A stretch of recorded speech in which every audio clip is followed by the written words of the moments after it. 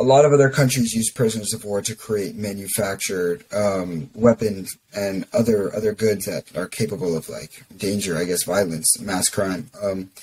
And I think like what's kind of interesting to see is that like usually the train of thought is as prisoners of war they'll just simply like concede obsequiently to like the forces to produce whatever weaponry they're forced to produce.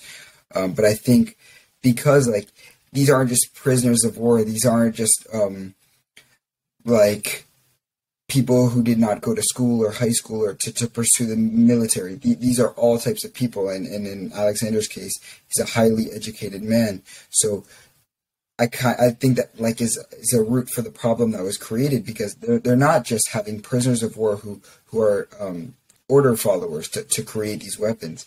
They're not people who are usually following orders. As you said, he's been his own boss, and this is the time he had to have a boss, which isn't the smartest thing. You're confining someone who can't be confined, and because of that, that's why this sabotage can happen. They're kind of putting people. They're putting people who they assume will just follow directions in this factory, while they're actually very overqualified, and maybe not even overqualified, but just like they cannot be confined. They don't follow orders. They're not just regular prisoners or soldiers. They're people who think out of the box, and because of that, they're just actual people.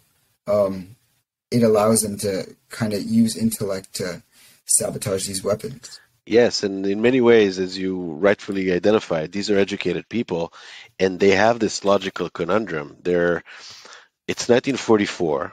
They know that the Germans are likely going to lose the war.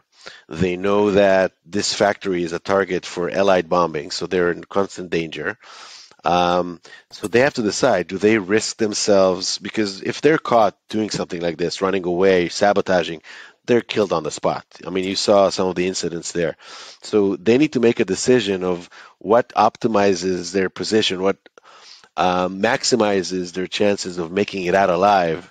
Is it doing nothing and just letting time go by and letting the Red Army and the Allied forces close in on that area and liberate the camp?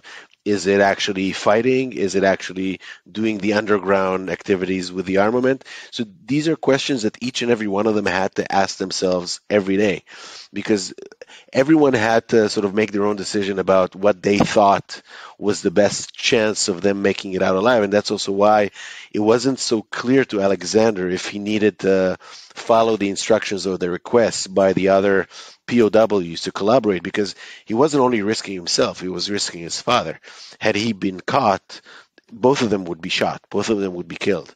So these were difficult decisions to be made, and he sought his father's confirmation. He was waiting to meet him because they were working different shifts. He wanted to get his blessing because he knew that by doing this, he's risking both of them. But both of them knew that this was the right thing to do, to sort of contribute to the effort to win against the Wehrmacht, against the Germans. And he took that risk. But there was a huge risk that they were taking. Mm-hmm. And just going on to that for the audience here. Basically, his goal, put in his words, is this is basically his view of his goal. The idea of hundreds of German soldiers storming American infantry or Russian posts only to have their rifles fail at the moment of truth was purely blissful. So they sabotaged these weapons but they sabotaged them intelligently. It wasn't just that they broke down immediately. They had them sustain 15 rounds of fire. So they would go to target practice, shoot them, they would inspect them, shoot them, and it would only become a problem when they needed them most. Yeah, I mean, there's a lot of wisdom going into that sabotage operation, and he learned a lot from it. I mean, during his life, and he became a successful business owner. I mean, he always went back to talk about sort of the influence that he had from the other POWs and the Russian ones. He always spoke very, very highly of them.